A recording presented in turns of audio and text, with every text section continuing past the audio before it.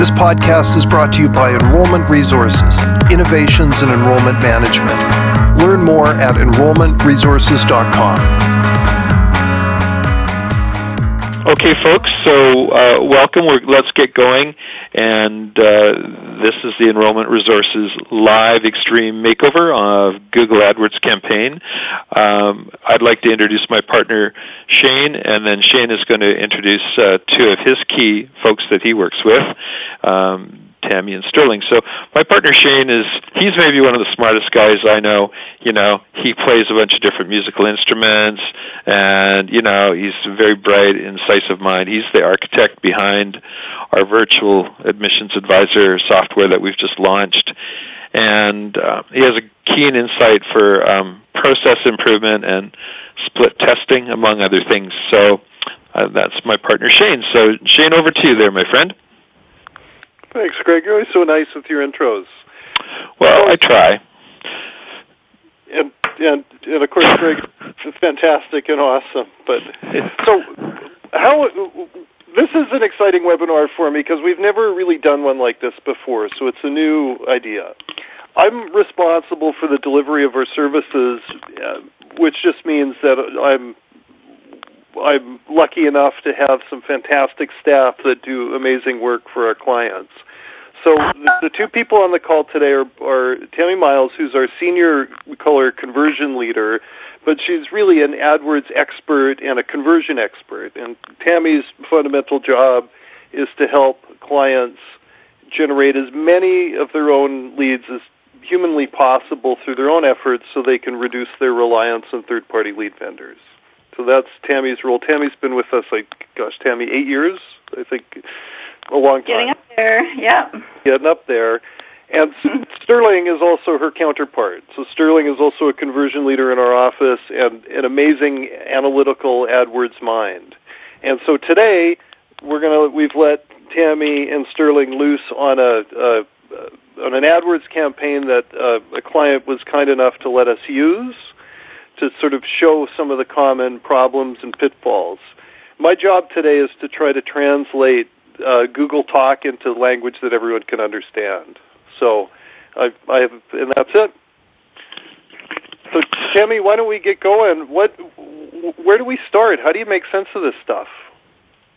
Yeah, I think what I'll probably do is we do reviews of clients' accounts, and so I'm just going to go sort of top level down. Essentially, we'll start at a campaign level and then get down right to the ads and the landing pages. And sort of the reason being for each of those steps is each of those elements have little settings or little nuances that can affect the performance of an account.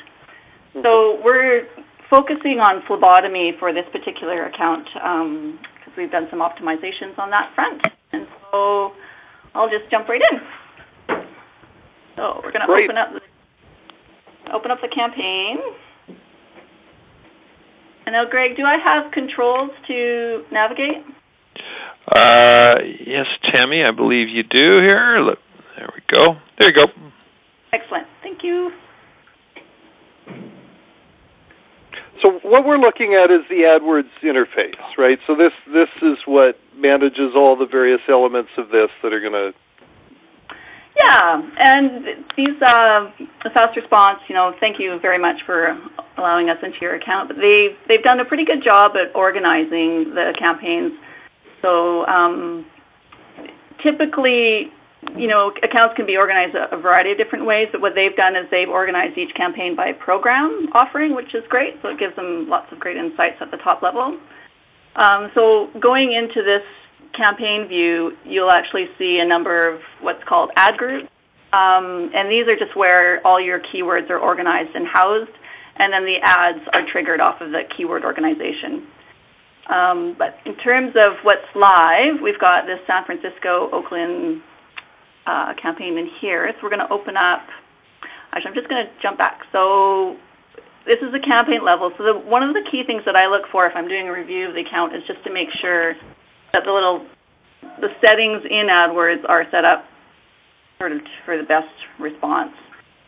One of the key areas that we look for is the networks, and just making sure Google offers two main, the search network, which is where your keywords are triggered off of a Google search, and display.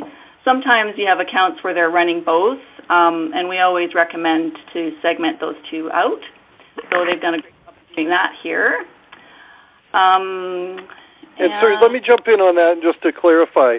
So the search network is when somebody, say, types in phlebotomy program or phlebotomy something, and then that shows up at either the top or on the side. That's those little ads are going to show up. And the content network is what? The display network, content network is where the ads appear on websites for those web publishers who are opted into the Google AdSense program. So they've allowed Google Ads to appear on their web properties. Got it.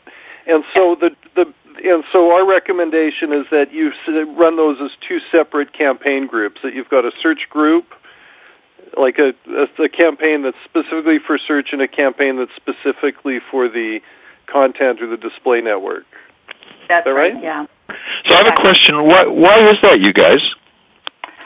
Well, the networks are very different. So, in my experience, and I think Sterling would agree that typically intent in search is much higher. Obviously, you're putting ads in front of people who are actually searching for what you're offering, whereas display, you're going to be showing alongside content potentially that people are, maybe they're reviewing or doing some career research or looking for jobs. It's not quite as focused. So when we're optimizing an account, we want to make sure that we understand how each of those networks are converting, essentially, and being able to optimize. If we have it grouped... So Shane, really what this is we speak about the fundamentals of marketing. There's the interruption advertising and then the search advertising. As a backdrop, do you care to just explain that to the folks? Sure. So, and that's a good insight. So, interruption advertising would be like historically display ads in the newspaper, and now the content network would be a version of that, where you're trying to interrupt somebody's thought process or interrupt them to pay attention to you. They're not actively seeking it. You're trying to grab their attention. So paid search on Facebook would be interruption advertising too. Yes, that's right. And the search network is somebody has actually typed in, so they're looking for you. They don't know it necessarily, but they're specifically looking. And so there's differences in language and in intent, different copy or approach to target those people because they're in a different headspace. Interesting. Okay. So tell me, what are some of the other campaign settings that are important? Yeah, so I'm just going to scroll down here a little bit. So, targeting is important. Make sure you're focused on the locations that you offer that program in. There's a couple of little hidden features that aren't often, people might not be aware of, and they're sort of down in the, if I can get, in the ad delivery. So this one was changed recently, which is great. So originally when you were looking at this account, it was set, I seem to have troubles with my mouse here. Oh, there we go. Thanks, Greg. I'm just going to open this up. Oh, hold on. There we go. Go ahead.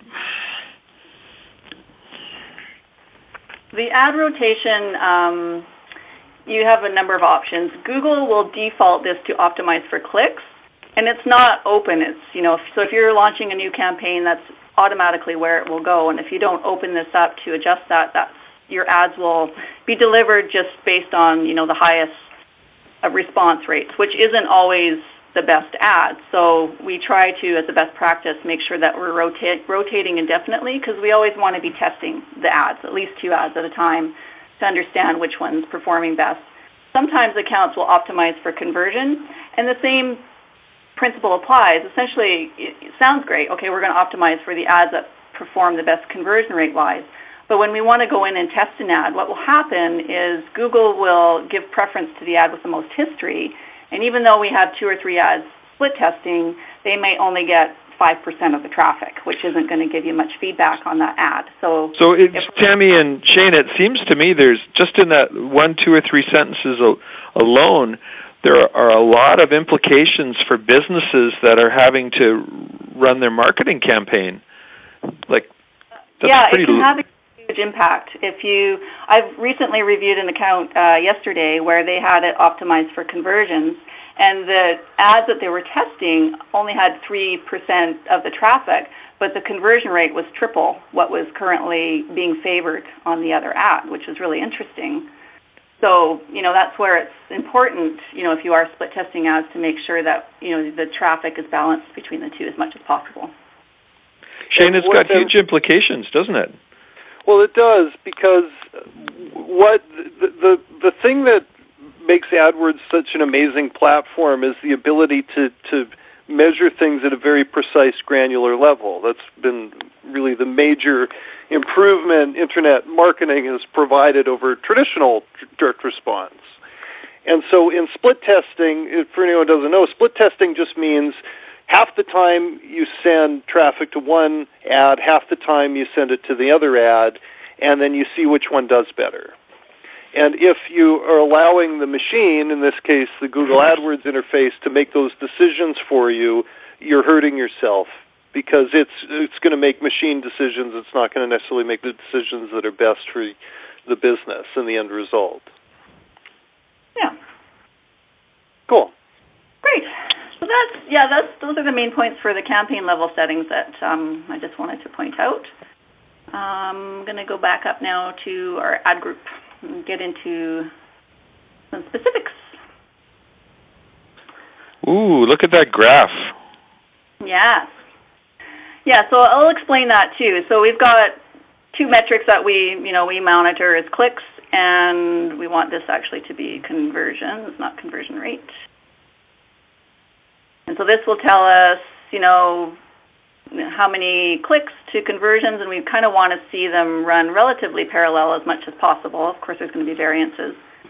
What was interesting in this account, which is a common issue for many accounts that we review, is the conversions are tracked by a cookie that's placed generally on the page that confirms, they've inquired for information. So they fill out a form, they hit the thank you page. The thank you page has a special conversion tracking, which feeds back into the account.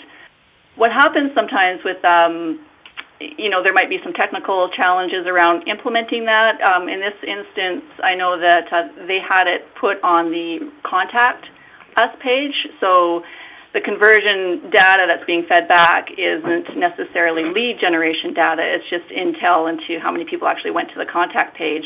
Some people have even just not really knowing put it on their landing page, and then you've got 90% conversion rate, which isn't accurate data. So it's important, from the onset as much as possible, if you can simplify your form, to just go request your information, it goes to a thank you page, and that's kind of your standard. And then the data that's tracked is, in my experience, most of the time pretty accurate. And then that will give you some accurate reflections on how your account's doing.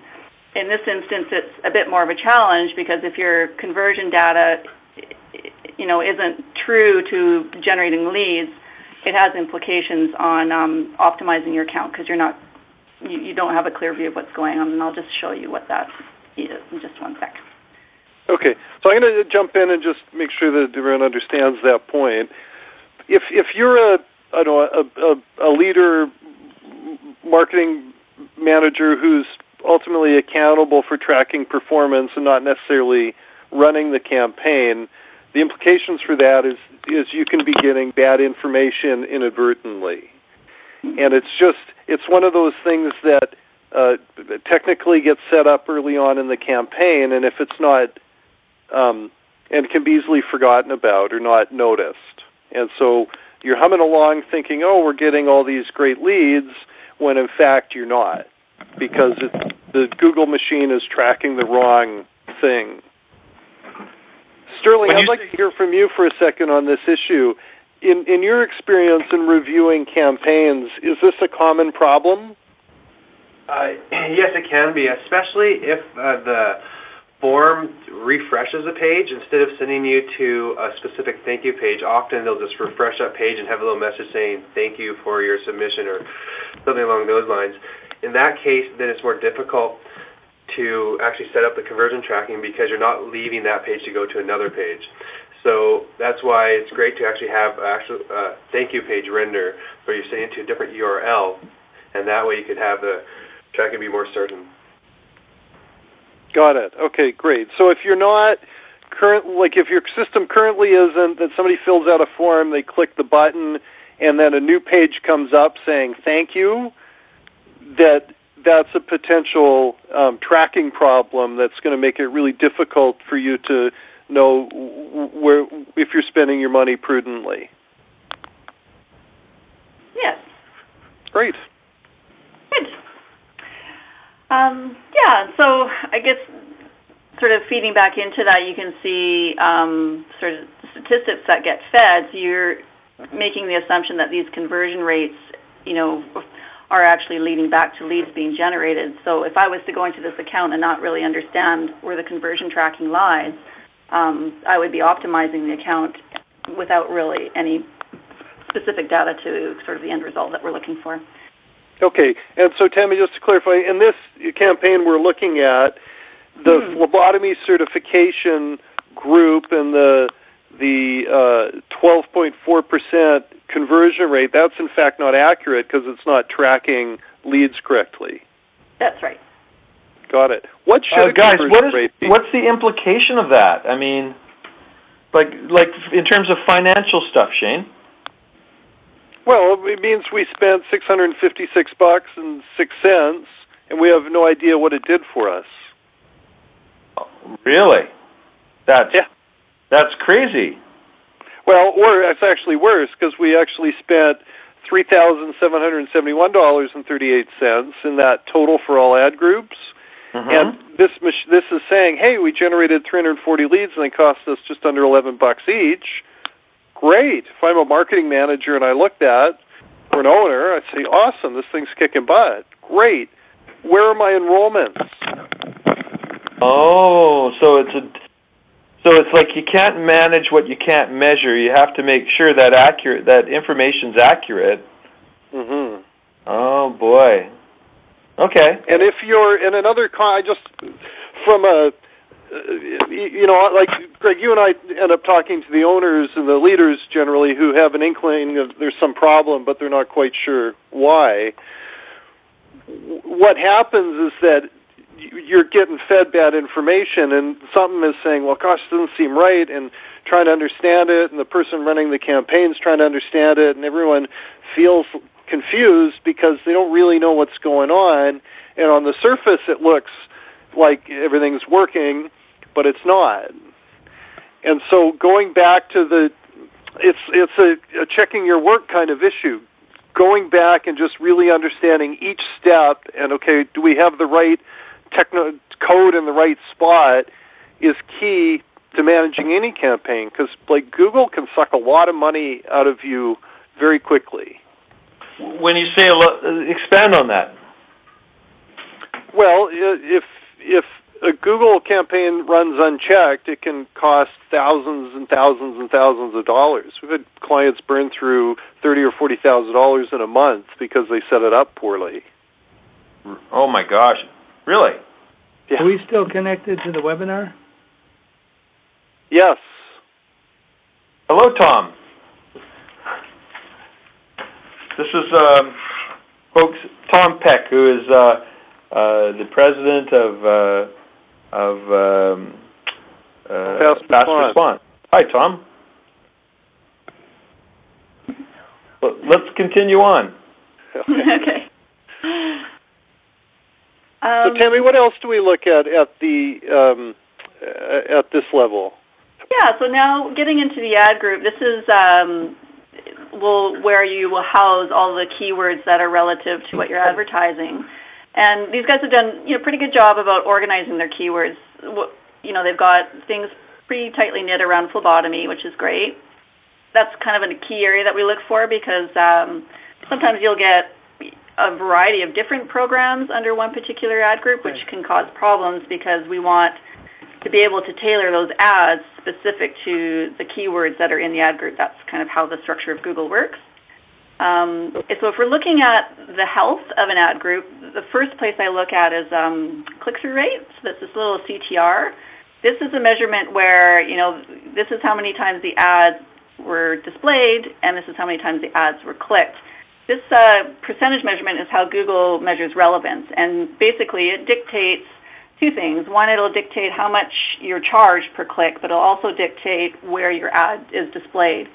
So the higher your click-through rate is, sort of the less you pay and the better position you get. And typically, I think Google likes anything 1% or better. In the industry, I think probably overall average, if you can get your ads to 2-3%, that's a nice, healthy account. So I think these guys are doing a pretty good job of that, which is great to see.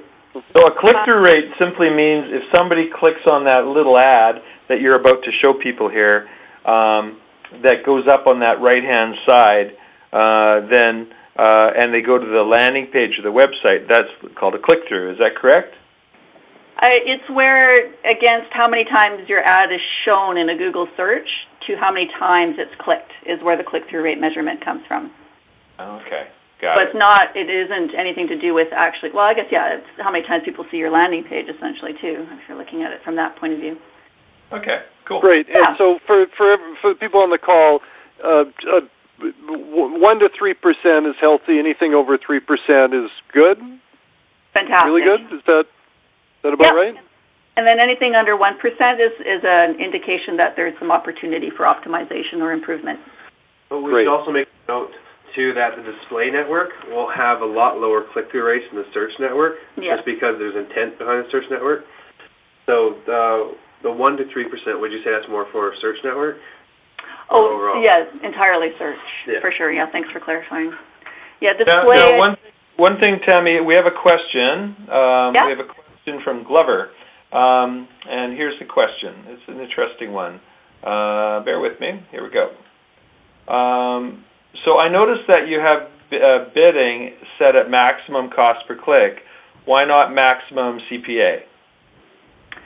CPA is for the display network, cost per acquisition. So that's more like you're paying on per 1,000 impressions versus CPA. Sorry, no, that's on Conversion Optimizer, isn't it? Not? Optimizer. Yeah. I personally, I've seen Conversion Optimizer do well in some accounts and not so well in some accounts. It's not one of those guaranteed great settings that Google has, but for accounts where people can't be in there managing it on a regular basis, I guess it's a good sort of backup for autopilot.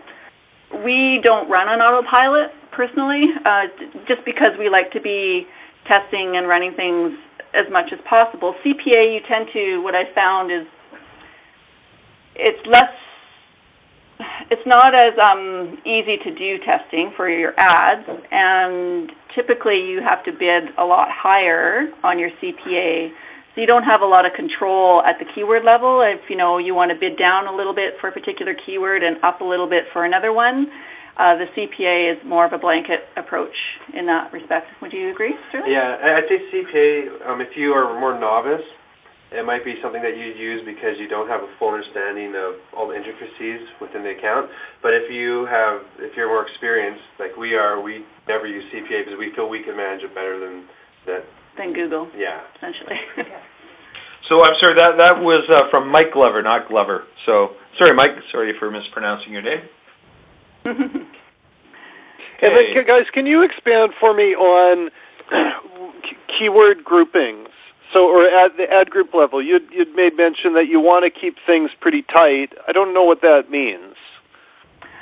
Sure. So, as an example, let's say this, a poor AdWord grouping would be they'd have phlebotomy training.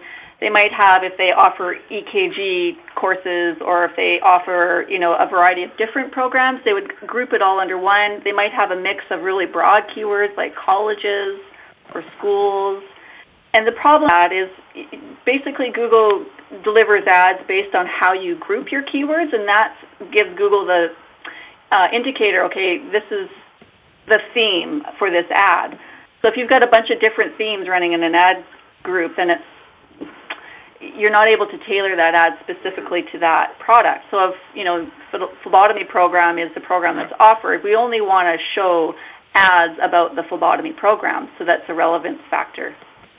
Got it. And so you want the keywords to have the word phlebotomy in it. Like I see there's a bunch of variations on phlebotomy in this example. And you want the ads to say the word phlebotomy because that connects to the keywords. And what happens is if those things don't connect, like let's say you had EKG, which is kind of related but different.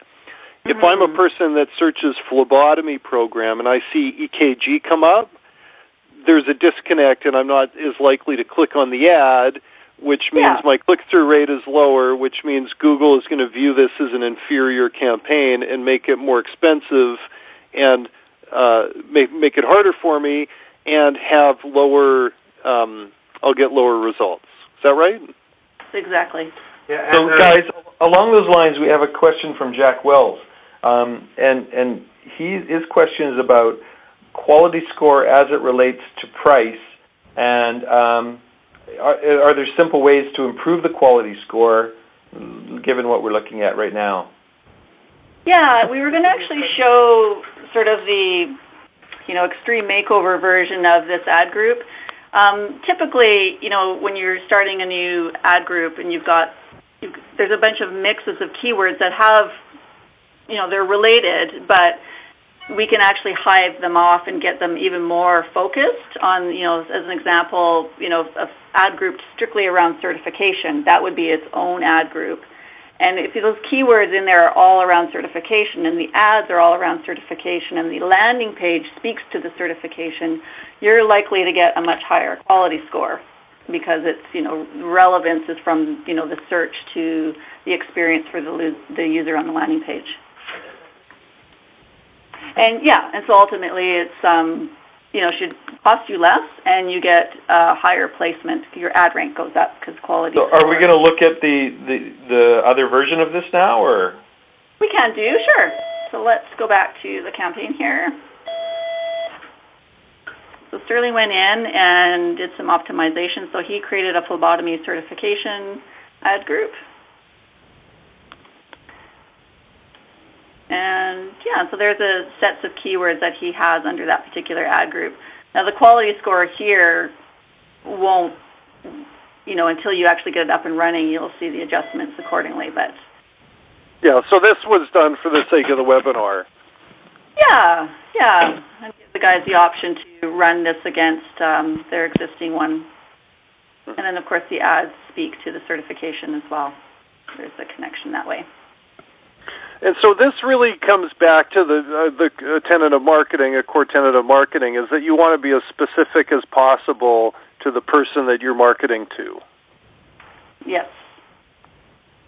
So along those lines, there's Tom Tafoya asked a question about geo-targeting, and then also Google have demographic filtering features. So Shane, where would that come into play, do you think? Geotargeting is what's the area, area around the campus that we want ads to show up on, and I think typically it's about 30 miles. The schools. That's about right. And it's really how far is somebody reasonably willing to travel to come to school, and at what point is it too far and they're going to disqualify us out because it's just geographically too far. Interesting. But you could also create campaigns around geographic targets too. So you could have a campaign specifically around a city or certain area within your geographic target, and you could craft the ads around that geographic area too. Or you could have geographic campaign targeting maybe people out of the area because you want to test, see how many people would be able to come from a distance. So you could use geographic targeting for multiple different things. Yeah, and there's sorry, go ahead. I was just going to mention that there are, if you have, as an example for phlebotomy, if you've got multiple locations under one campaign, they have the option to sort of bid up and down for each of those regions as well. Oh. Yeah.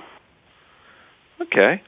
So keeping an eye on the time here, so what's next here, you guys? I think the ads would be our next step.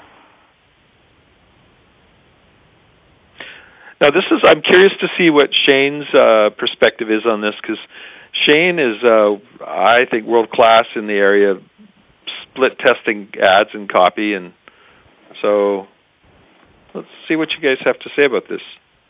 Yeah, I'm just going to change the date range to the last 7 days. Just the reason being, we are working with Brian, who's their person running their ad account, set up duplicate ads, and because we'll be showing their landing page against the one that we had created for them, just as a split test. So I just wanted to touch quickly on another thing that some people are aware, some people might not be aware, is when you create an ad, typically it defaults for all devices. Now, since as of July, probably a lot of people are aware, Google automatically folds in mobile. You used to be able to exclude it. You can exclude it if you decrease your CPC percentage to 100%. That's one way of getting rid of it. But the trend is a lot of people are on their smartphones, and more of our prospects are using smartphones over desktops. So it's important to be present. But you can craft ads specific for mobile within an ad group so that you can see between the two devices. The one top level will be desktops and tablets, which are always combined. And then the second ad, which you would just duplicate for mobile, and then you could see the difference in conversion rate amongst those. So you can optimize each device individually, which is important. Fascinating.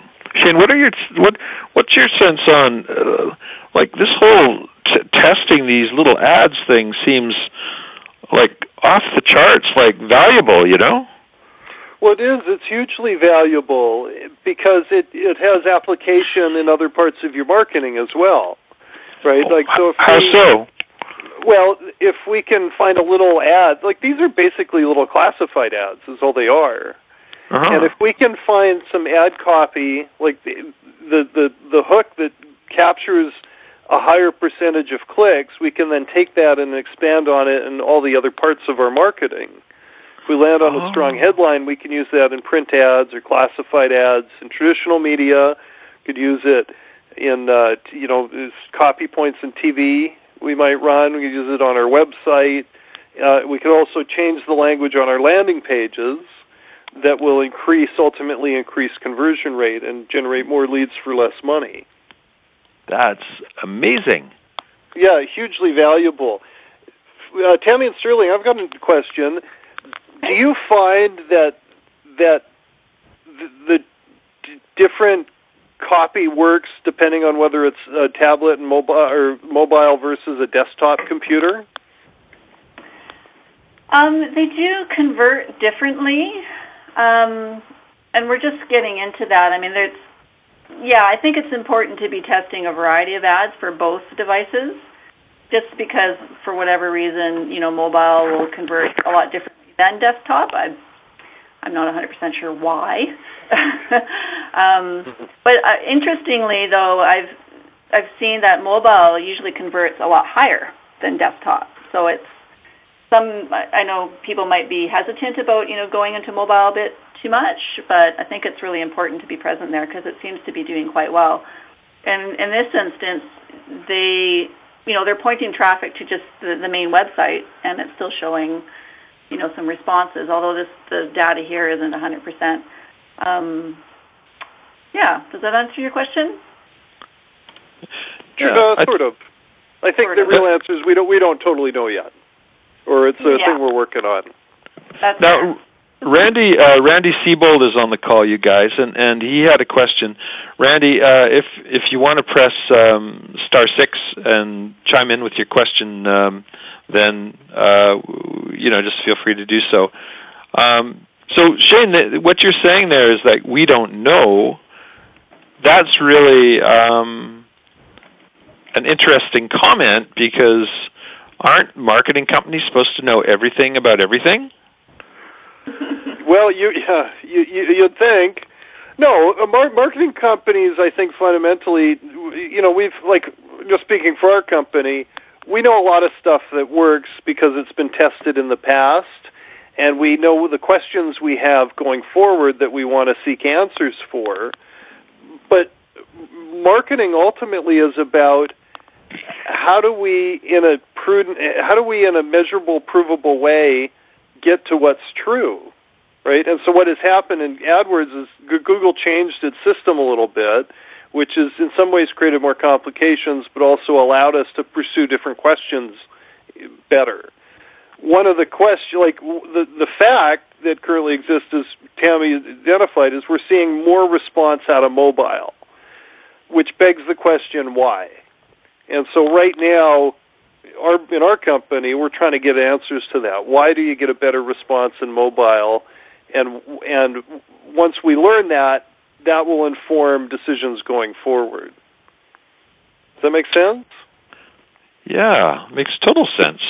In other words, rather than trying to be a superstar and lying to people, it's better to just say, we don't know, but we have a testing protocol and we can pursue the truth. Is that kind of what you're saying? Yeah. Oh, that seems fair. Okay. Well, let's move onward here, you guys. What's next for us, Tammy? I think looking at the landing pages would be good. I think, let's just see, we've got... I'll let them load up here. Just a sec. I just wanted to have the two side by side. Just a sec here. Okay.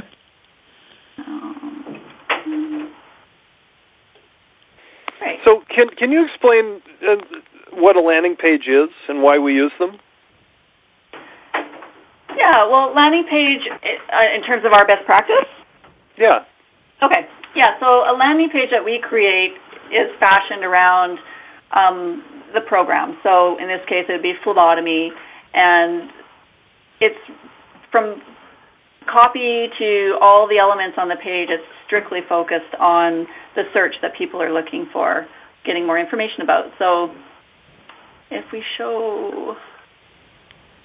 So I'll paraphrase that. So a landing page is a specific page that ties into the ad, like the initial keyword somebody typed in, the ad that they clicked on, and that goes to a landing page that ties in very specifically with what was promised in the keywords in the ad.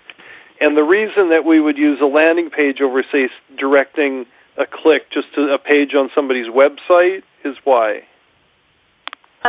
Conversion, essentially. So it makes more money. And focus. If you send it to a website, the website's got navigation to other programs. Depending on the site, there might be a lot of navigation or a lot of distraction. And I think distraction is probably the biggest thing here, because we want to really focus them on the program that's offered and what they'll get from the search and intent that they were looking for to begin with. Mm-hmm. And we just know from past experiences that landing pages that are highly focused that way just convert better. Great. And landing pages also allow us more granular testing, right? Yes. Yeah. Yeah. So a takeaway from this talk is, like, sometimes when we're building out a new campaign, we get pushback, people saying, hey, I don't want it to go to a landing page. I would rather just go to our website. And the reason for that practice is that it's going to allow us to more tightly target things, which is ultimately going to create more leads and reduce our cost per lead, so we're not spending a fortune to get somebody to fill out a form. Is that fair? Quality score improvements, too. Because if the landing page is closely related to the ads as well as a tight ad group, you'll have a higher quality score because there will be more relevance across the board. Great insight, Sterling. Thank you. So that's also going to affect quality score. Quality score is the kind of a measurement that Google gives you that determines how much and how often your ads are going to show up. And we're going to have to pay for a click. Gotcha. Okay. Fascinating. Now, apologies to anybody who has issues with blood, I just realized. But let's keep going here. Oh, one quick question. Bob. Bob had said that on their site, mobile converts at about 1.5% greater, but they're only getting about 11% of their total volume from mobile. Is this an appropriate time to speak to that, or should we push that question a little farther down? Oh, that's a great question. Tammy, Yeah. Sterling, well, how do they get more mobile traffic? Well, I don't know about getting more mobile. I mean, you could increase your bid on that particular device. That's an option that you have within the ad group. That's one way. And it depends on the industry. I think I would agree to, the 20%, 15 to 20% of overall traffic. It still seems to be the trend in terms of mobile. But we do have some industries where it's as high as 30 or 40%. So it really depends. But yeah, if you want more mobile traffic, it's converting a lot better, I would suggest increasing the bid for sure. Sterling, what about you? Any ideas? Well, the thing about mobile is that right now it's the percentage of traffic it is significant, but it's going to become more significant as time keeps moving forward. So within the next year, you'll probably see another jump of like 20 to 50% more mobile traffic than there is now, and it's going to continue to happen going forward.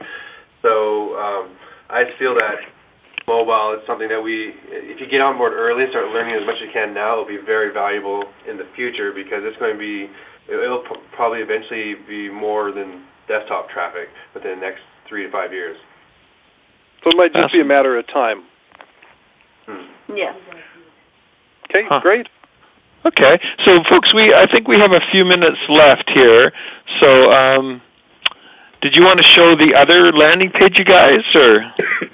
Sure. This is the current one that's running. Okay. And this is on their main website. Okay. So traffic's currently being delivered to the website. And what did we create? How's this different than what we would normally do? First thing was to have the form present on the page so that it's clear how they get information. That would be certainly the top. And then content, definitely the other factor. So, Tammy, is what we're looking at right now, is this the one that Shane is alluding to, or is this the previous one? This is the one I think he's alluding to. The other one that we were looking at was the one that we created for this webinar. Let's bring that one up.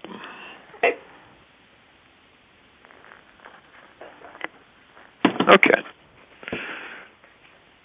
So let's do a little overview here on what's good about this. Yeah, this looks less exciting than the other one. This kind of looks boring, doesn't it? Doesn't it, Shane? Yeah, the other one had lots of things jumping around at you.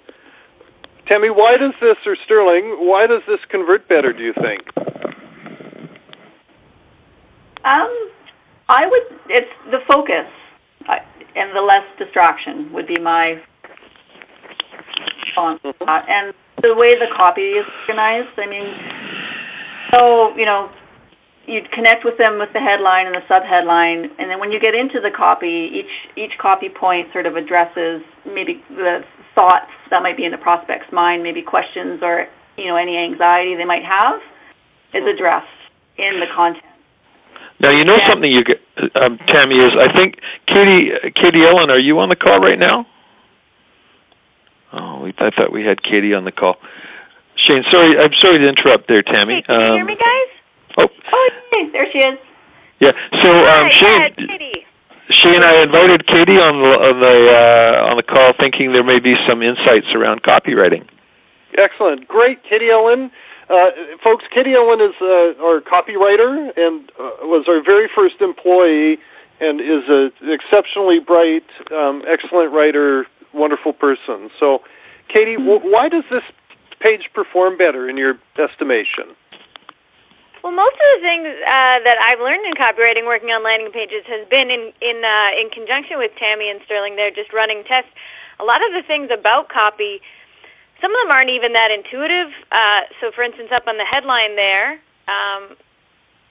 certain word choices that we know, things like the word "get," for example. We ran a lot of tests, and it wasn't headlines that start with "get" weren't even what I placed my money on, but that's I got served. If you add through testing, we learned that these what we're looking at here is a tight, concise headline. It really speaks to the motivation of the person visiting your site, and I think also what's clear about this site is exactly where you are.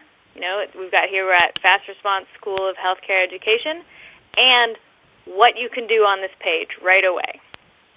Yeah. Interesting. So Shane, what are your thoughts on this? Well, yeah, I'm setting you guys up a bit. Yeah, we found copy has the greatest influence on conversion, and clear, concise. What's interesting is that this format really stems from the 1950s.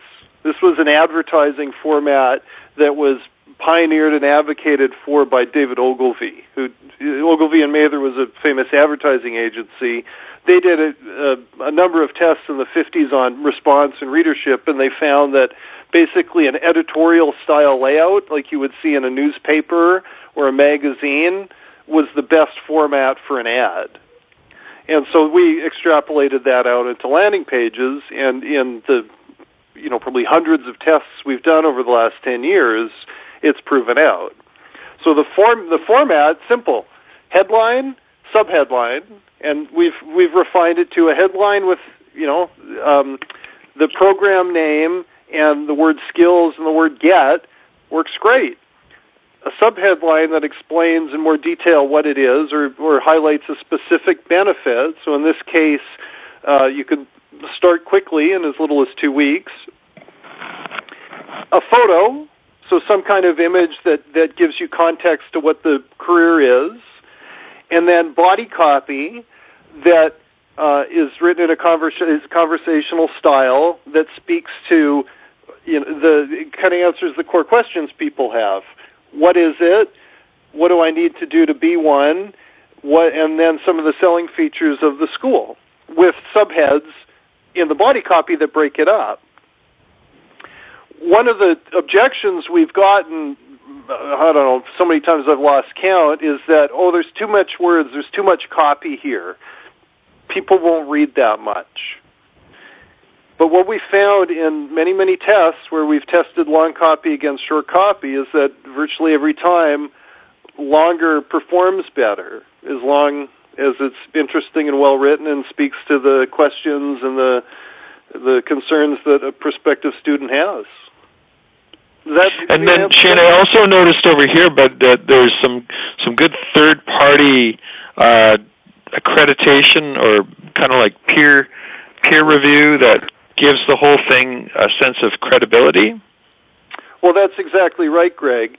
You can break down, like we call it the 3 C's of conversion: copy, credibility, and credibility means things that prove that you are in fact are going to do what you say. So that could be logos or affiliations with professional organizations.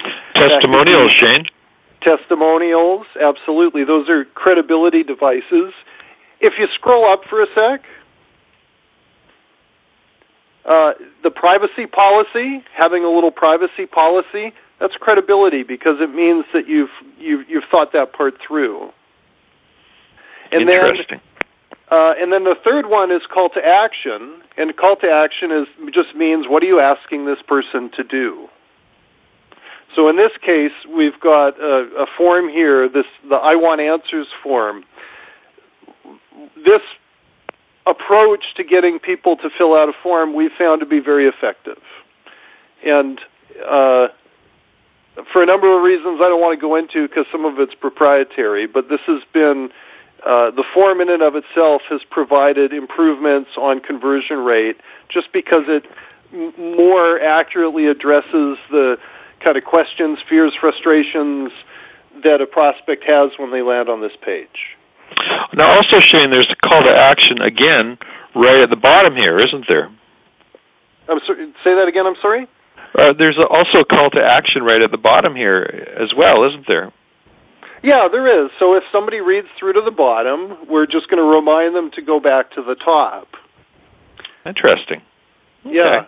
Now, just as an aside note, at one point, one thing we had tested is having a second form on the page, because we reasoned that, hey, if somebody reads a bunch of this stuff and they get to the bottom, let's make it easier for them to fill out the form. What we found was that having the second form actually hurt conversion rate, and we reasoned that it was because it undermined the credibility. It seemed too pitchy, right? Interesting. Yeah. And now, along those lines, Mo Kamal has asked an interesting question, and that is it advisable to use a different landing page for mobile users? Tammy?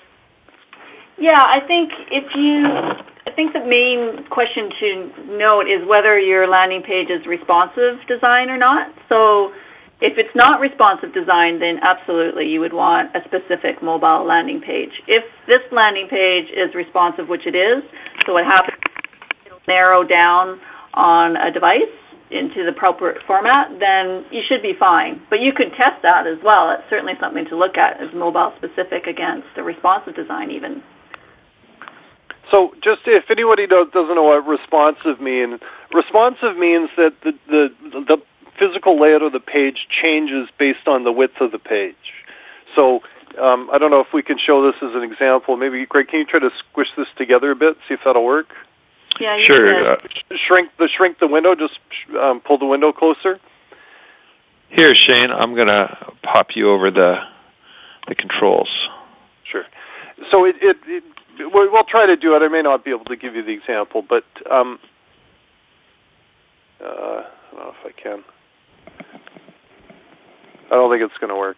Anyway, the layout changes based on the device that's being used. So if you've got a responsive design, then you don't need a mobile-specific page. That's okay, cool. Well, I think that's a pretty good overview, everybody, about paid search as it relates. There's so much more to go and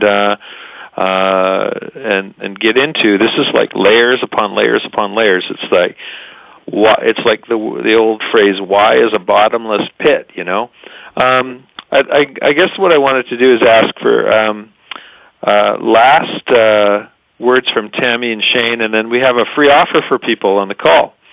So, Tammy, any final words here? I think we've covered the bases for the most part. I just think, the big thing here is just making sure that you've got, your conversion tracking in place and that you're testing.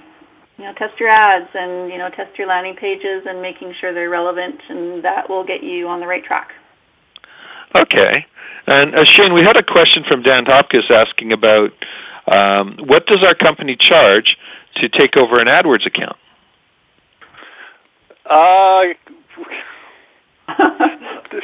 Depends. We work on a performance basis, and so we don't. How we operate our company is a bit different than how most others do. We would really want to know whether we can legitimately improve things for you or not. So the first step to answering that would be to do a proper review. We don't take clients on that we can't legitimately add value, and so that's a non-answer to that question. So, that's a perfect segue, because I know we talked at length about what we could do for people on the call here. So, folks, here's the offer. The folks from Fast Response have been really outstanding and very cooperative, and thanks to Brian and Tom for kind of opening the kimono, so to speak, in their business. They have a fantastic school, and if you're ever in the San Francisco area, you got to go look them up and take them for coffee. These guys are great. What we would like to offer for the first 5 people that want to have the same experience, you just simply go and text our number here, and the first 5 people that text in, we will organize and arrange to do a paid search review of your campaign, much the same way we've done with this one. So, and we'll do that for free for the first 5 folks that are interested in doing this. So the number is, if you want to type this out or get a or type it into your phone, and the number is 250-888-7111. That's 250-888-7111. 888-7111. And first 5 guys that text in with the request, what Paul Bertarelli will do is organize an hour of GoToMeeting time, and we'll go through your campaign and give you some insights on how to improve things. Shane, any final words? Yeah. And more by way of summary, because there's a lot to digest here. And the way you want to think about AdWords is in kind of 4 lines of thought. The first one is on the campaign level, where Tammy had flagged a few settings to be careful of. So the campaign level is kind of the starting point. You want to make sure things are targeted. You want to make sure your tracking is properly in place so you're getting good information. You want to make sure that your ads are rotating effectively so you can do actual split testing. On the ad group level, you want to make sure that you've got tight keyword groupings that are extremely relevant to that specific person who has a specific need and is searching a specific thing, whatever that is. The more specific, the better, because that is the path to lower costs and higher results. Ads, it's really about ultimately testing ad copy, and you've got a wealth of information available to you. So ads, it's really about testing. Landing pages is really looking at the lessons of history on how to structure things. There's a lot of excellent resources on direct response advertising that have direct application to landing pages, and not getting caught up in trying to be too fancy or worry too much about dancing hamsters, and making things clear, concise, readable, and relevant.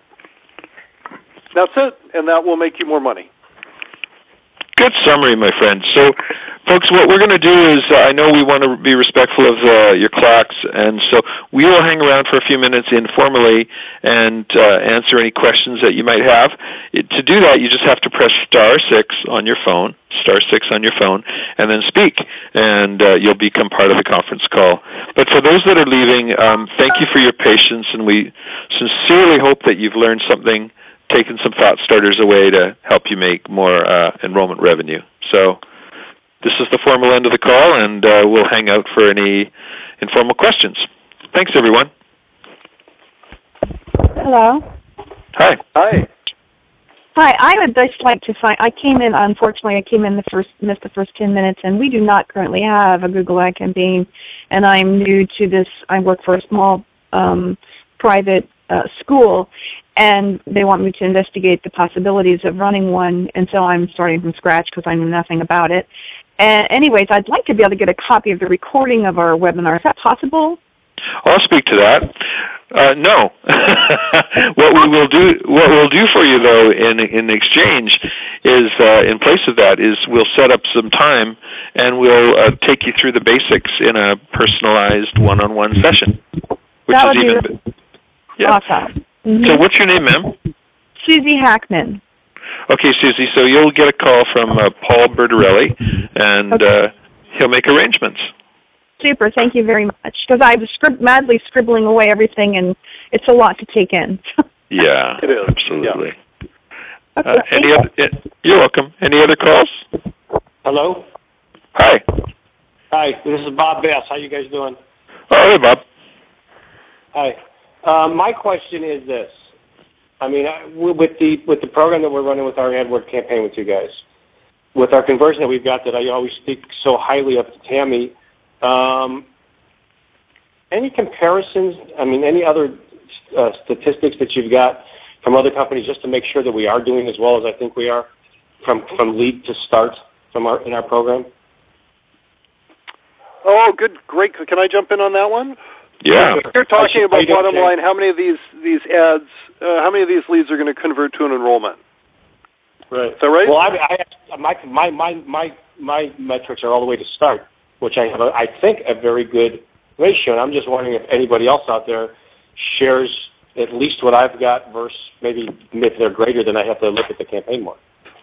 Yeah. Well, do you mind sharing your results? You don't have to. Yeah. Well, our campaign with you guys, with our AdWords campaign, we have a conversion from lead all the way to start. It's just now gone over 8%. Great. So that's anybody want to weigh in with the comparison? No. 8's good. 8%'s good, Bob. It is. What we find is, like with internet leads, there's the challenge of contact. Like there's a lot of they're less good than people phoning, and so we know that website generated leads tend to convert slightly higher, maybe a percentage or two higher. AdWords is the next highest quality lead in the mix, and then followed by a distant third would be anything you buy from third parties, like well below it. Mm-hmm. If anything over 6% would be strong. 8, like the maybe best we've heard is maybe 10-11%, but that also could be a niche program in a less competitive market that you're in. And right. so, so 8% is good. If you look at it on a cost per start basis,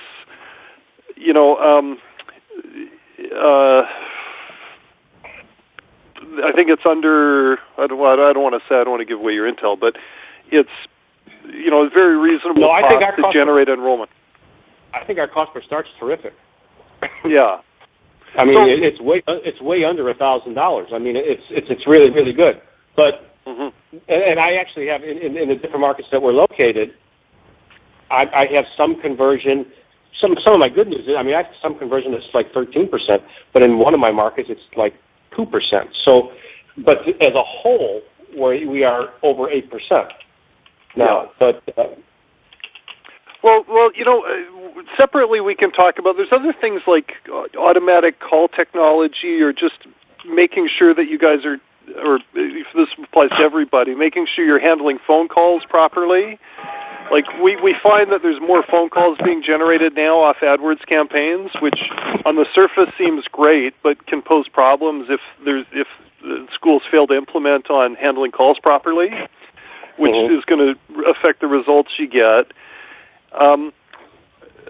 Greg, you were just talking with a vendor friend of ours about a Call Connect technology, and he was claiming, what was his contact rate he was claiming? 80%. Yeah. Now, that should be something we should look at with Bob, because this is something that we just learned yesterday. Yeah. So basically he has a system that automatically connects. So when somebody fills out the form, it automatically generates a call to the campus. The reps can press, it goes to a rep gets a little whisper saying, hey, you got a new lead. Do you want to phone them? You press what? And then it does an automatic connect with that person. And there's some other features in it. But he's claiming, up to an 80% contact rate, which would be well above the 50% we consider good. So, right. You can do the math on it. You connect with more people, you're going to get more tours, more people are going to show up, you're going to do more interviews, and you're going to enroll more students. Of course. Well, I'd like to talk to you guys about that in the future. Yeah. I'll send you some info on it. Okay, and I don't want to take this whole call. I mean, I hope there's other people out there that have questions too. But thank you for this. It was very enlightening. Yeah, now you know what we do for you. Yeah, there you go. Nice. Any other questions? Hi, no, I have a question. This is Kelsey with Integrative Nutrition. And Hi. I have a question about going back to mobile conversions. And really about just have you guys started to see any helpful tools from Google on estimating the number of people that are using multiple devices and a good way to track that?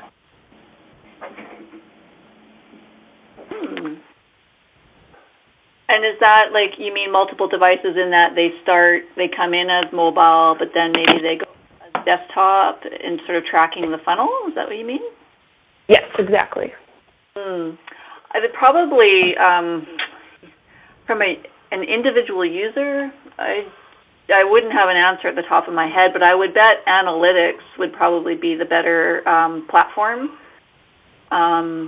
I could look at that, though, and maybe get some feedback to you if you wanted. Yeah, we saw that. I know it's something that they're starting to focus on in their mobile research, that people might start on mobile and what is the value of mobile. And when you look at 15 to 20% of your traffic coming from mobile, are they staying on mobile or are they switching, I guess, is our question. And how do we attribute that? That's a great question. Now, if someone's logged into their Google Gmail account on their phone and on their computer, would that be able to get in there? Yeah, that's a tricky one because essentially they're like different computers. So actually tracking them individually, the only thing I could think of is if they come in as mobile and they become a lead, and then they come in as desktop and then they become a lead. There's platforms like that can track them in an analytics sort of perspective. Yeah, that's a good question. Yeah, I think I wouldn't mind just checking that out because it's certainly what we are noticing too is 80% probably above average or across the board. 80% will come and they'll come to a landing page and they'll convert. There's a 20% of those users who actually take up to 2 weeks to maybe decide, between 3 and 12 days as an example. And those people, they've clicked, they've gone to your landing page, but then they've decided, they're going to go back and then they're going to check out your landing page. So there's certainly, we've noticed, there's more than one touch point for some people to acquire. And then, of course, you're going to have people who go to your landing page, maybe they don't convert, but it's going to influence them seeking you out directly on your website, which is we've often see a parallel between paid search advertising and an increase in your direct traffic to your organic site. So there's, managing and sort of tracking all those data points. I know that analytics has some funnels and some plugins, like from social and all that sort of thing, but I'm not 100% sure across device what the data tracking would be. But I will have a look, though, for sure. Okay. Do we have a contact for? Do we have a contact? Greg has contact with us. Yeah. Okay, great. So I can just get your email, and I'll have a look at that in the next couple of days, and I'll shoot you an email. Okay, thank you. Actually, even better, Kelsey, why don't we just, Tammy invented your paid search account 4 years ago and built it out to like 100 and huge buy every month. Why don't we get you on the phone with Tammy and do a little review for fun, if you want. Okay, I'll touch base with Joshua and let you know what we want to do. Okay. How's that? Sure. Okay. Thank you, guys. Kelsey, just a quick word. I don't believe we have your contact information. We have everyone else's, including Mr. Iacona. So if you could let us have that, you can email it to Paul at enrollmentresources.com if you like. Okay, I'll do that. Thank you. Thanks. You bet. Good question. Any more questions? Sorry, Shane, I interrupted. Well, I was just going to say, earlier we mentioned, we don't always have answers, but the question's often the most important thing to drive innovation. So it's good. Thank you. You've added another question that we can try to get an answer to and learn something. Yeah, totally cool. I think that's it, guys. I don't think we have any more questions. Great. Well, thanks, everybody. Well done, Tammy. Well done, Shane.